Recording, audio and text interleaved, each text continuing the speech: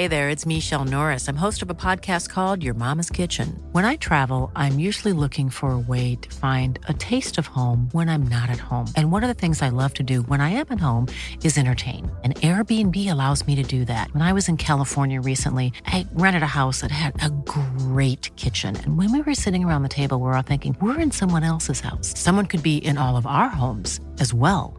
If you have a home, but you're not always at home, you have an Airbnb.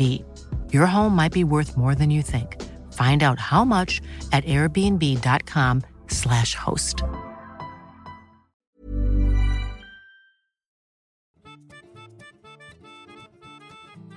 Making Steele Wars is a new collaborative podcast between myself and MakingStarWars.net's Jason Ward, where we talk about the stories behind the stories and we go in depth on the Star Wars news items of today and yesteryear. On our third episode, we go in-depth, celebrating 20 years of Star Wars Special Edition, recounting our fan memories, news articles at the time, and going through every change in all three movies and deciding whether that change made the film better or worse. It's a fascinating chat, and here's a clip. Yeah, so I remember in the Star Wars Galaxy magazine, there was a little blurb, a little announcement saying they're going to, release it. And it seemed like over time it changed from like, we're just going to clean it up to, we're going to put a ton of new stuff in there. Like it seemed like the direction changed at some point during the lead up. Yeah. It definitely started as a small like re-release. And then I think they started adding some polish, and then I wish I had researched this now beforehand because I hadn't thought of it, but I know it cost $10 million, from what I understand, to do the A New Hope Special Edition, and then it was $20 million to do all three movies, and it was like 2.5 was allocated to the audio, just to redoing all of the audio and remastering it and mixing it and stuff like that, and I think I had heard a story that Fox actually kicked Lucasfilm down with the money, just because the distribution deal was lucrative enough for them that having those films re-released and everything, it was worth it. So yeah, I don't think it started off as what it was. I think Lucas just kept going and going and going, and then they got the funds and then they went all out. Me and Randy had to go see Independence Day to see the special edition trailer. That was painful. What I are you hate talking that movie. about? I really don't like that movie. In the 90s, it's just so stupid. In the 90s, Independence Day was the shit. See, in the 90s, I'm at the height of teenage angst, man. You know what I mean? I'm like, the man is keeping us down. I got Reservoir Dogs on VHS. I've seen The Professional. I don't need any of this stuff. You know what I mean? That was kind of... Kurt is dead and so is my hope. Exactly. When Kurt died, all innocence was lost. And I could not enjoy Independence Day. I was like, this shit is stupid. But what's funny was, I remember when Ewan McGregor was cast as Obi-Wan Kenobi, one of the promises he made in a magazine, I think it might have been like Us, was it wasn't going to be a shit film like Independence Day. He could promise you that. And I was like, yeah, because at that time I was like reading Trainspotting. That was a weird coincidence. I was really into Trainspotting because of liking alternative music, and was reading Irvin Welsh's book and all that. And it serviced your bleak worldview. And then when he became Obi-Wan Kenobi, I was like, George Lucas is a genius. He can do nothing wrong. First Willow, now this? Hey, I still love Willow, man. I still love Willow. I haven't seen it for, a good decade. But, I don't have any negative vibes about it at all. And what, it got so big, they sped up the films? Is that what happened? Did they make them come out quicker or later? I can't remember. No, so I don't know what the actual 100% truth was, but the special edition of A New Hope came out when it was supposed to. And what happened was A New Hope was performing so well they ended up pushing them back by about a week each. And at the time, though, Howard Stern's Private Parts, the film, was coming out, and it was really anticipated. And so there were two stories. The official story was it was pushed back because it was performing so well. They wanted to give it more time to breathe. The unofficial story was that the studio was afraid of Private Parts and moved it as to not have to compete directly, Empire and Jedi, directly with Private Parts. Well, you should. You should always be scared of anyone's private parts. They're hideous. They are hideous. Let's. So you had to go to see Independence Day, which I went to. I went to the midnight screening. We all drove to Frankston, 3-car convoy, midnight screening to catch Independence Day, and I left very satisfied. I've said this before, but when the president gives that Independence Day speech, I've never been more proud to be an American. I was, it was for me, and on all honesty, like it was hard going from 80s filmmaking though that I still really, really love, like those movies, going into the 90s era that was a little bit more like where we were on the road to the Michael Bay kind of style of action movies. It just didn't sit well with me, and I think Independence Day just became like the focal point of that kind of filmmaking. You know what I mean? It kind of exemplified where we were losing the 80s genius. Yeah. But there was always that search for the next Star Wars. Like I remember Stargate, just loving Stargate, going, "Oh, let this be it." And then Independence Day. It was always that, like, we were so starved for something, and just please give me something to get into, please. I actually kind of liked Stargate back then. I don't think I admitted it though. I think I kind of was like, this is kind of cool. Oh, I thought I went to the city to see that as well, like when it opened, and I remember just like going, oh yeah, this could be. Yeah. And there was reviews as well that was like, this is the Star Wars of our time. Star Wars is dead. There was an ad, I think, that played that was like, it was like Star Wars versus Ancient Egypt or something like that. It was like one of the weird quotes that they played. I was like, okay, okay, I'll see it. So,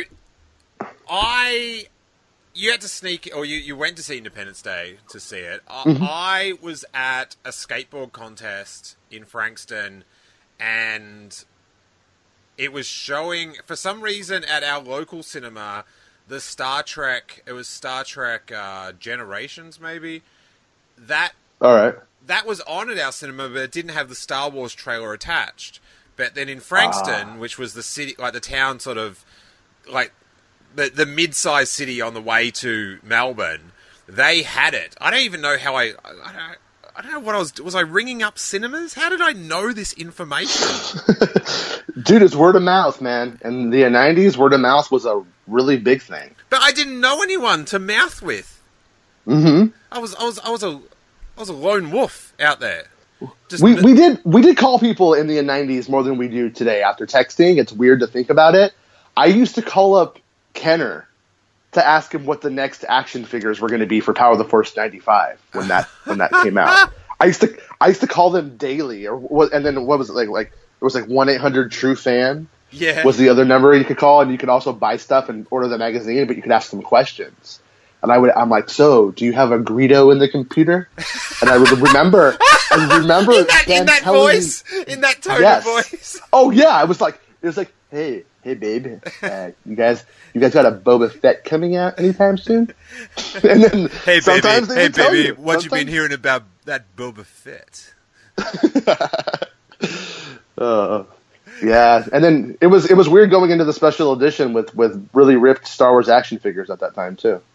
Ah, yeah, we'll talk about that on the next episode of Steel Wars, about how Lando's six-pack somehow went through his shirt. That's how powerful a six-pack it was. This could not be contained by a loose-fitting blue cotton shirt. No sirree. But the trailer, right, so we were at this skateboard contest, and I, after it finished, we were like, oh, let's go to see if, we've got to see this trailer, because we'd heard about it. And me and my friend Tim we asked the lady, we said, oh, we just want to come in and watch the Star Wars trailer and then we'll leave. Is that all right? And she's like, yeah, that's cool. And so you've got on the big screen, it's got the little TV, like the 4x3, like 90s television. And it's got the Death Star battle and the X-Wings going down. And the way they did it was the screen, the TV was sort of meant to be the real life size of a TV on a giant film screen. And I guess it was never in scale properly because screens are different sizes. But that was sort of the effect. And then there was this voice, this like trailer voice saying for the past, 20 years or something, Star Wars fans, this is the only way you've ever been able to see Star Wars until now. And I'm tearing up just recounting this memory. The X-Wings are like swooping down on the screen and then an Boom. X-Wing comes out of the TV! Yes, that happened. Onto the screen. This is in the first 10 seconds, and my friend Tim taps me to go, how cool is this? And he looks at me, and I am bawling. It was this Star Wars thing was in my head, and I loved it and stuff, and I went on about it, and I started buying the new figures and stuff, but it was like that first time where it was just like, oh, this is weird. Yeah. I have some bizarre attachment to these films. I remember getting the poster from that campaign. It was like the reason they built movie theaters is what it said. Oh, yeah, so good. And it was so annoying because the Australian version didn't have that. Oh. Like, it wasn't... we were... Guess I don't seem so racist now, do I? We couldn't have that form of arrogance in our movie marketing.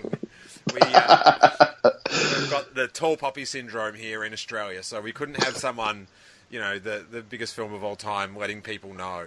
But yeah, well, it did go to their head because remember with Phantom Menace they had that poster and it was taking a shot at Godzilla and it said plot does matter. Yeah. Now you get Godzilla directors to make new films. Right. How about that? But I loved the arrogance of that poster. This is the reason they make movie cinemas. It's just like, hell yeah, it is.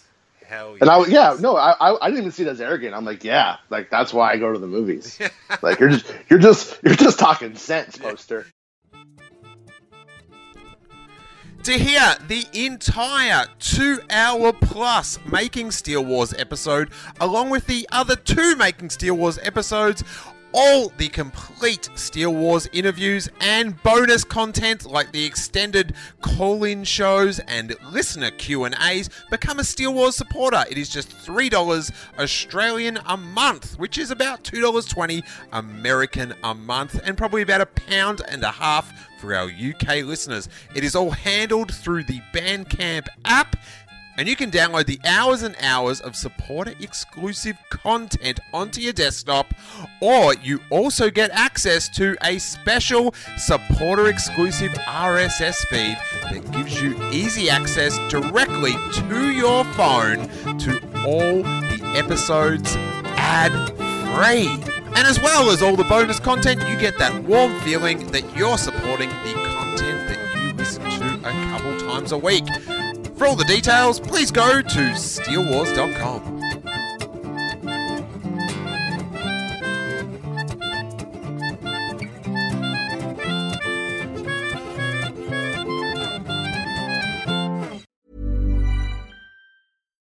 Hi, I'm Daniel, founder of Pretty Litter. Cats and cat owners deserve better than any old-fashioned litter. That's why I teamed up with scientists and veterinarians to create Pretty Litter. Its innovative crystal formula has superior odor control and weighs up to 80% less than clay litter. Pretty Litter even monitors health by changing colors to help detect early signs of potential illness. It's the world's smartest kitty litter.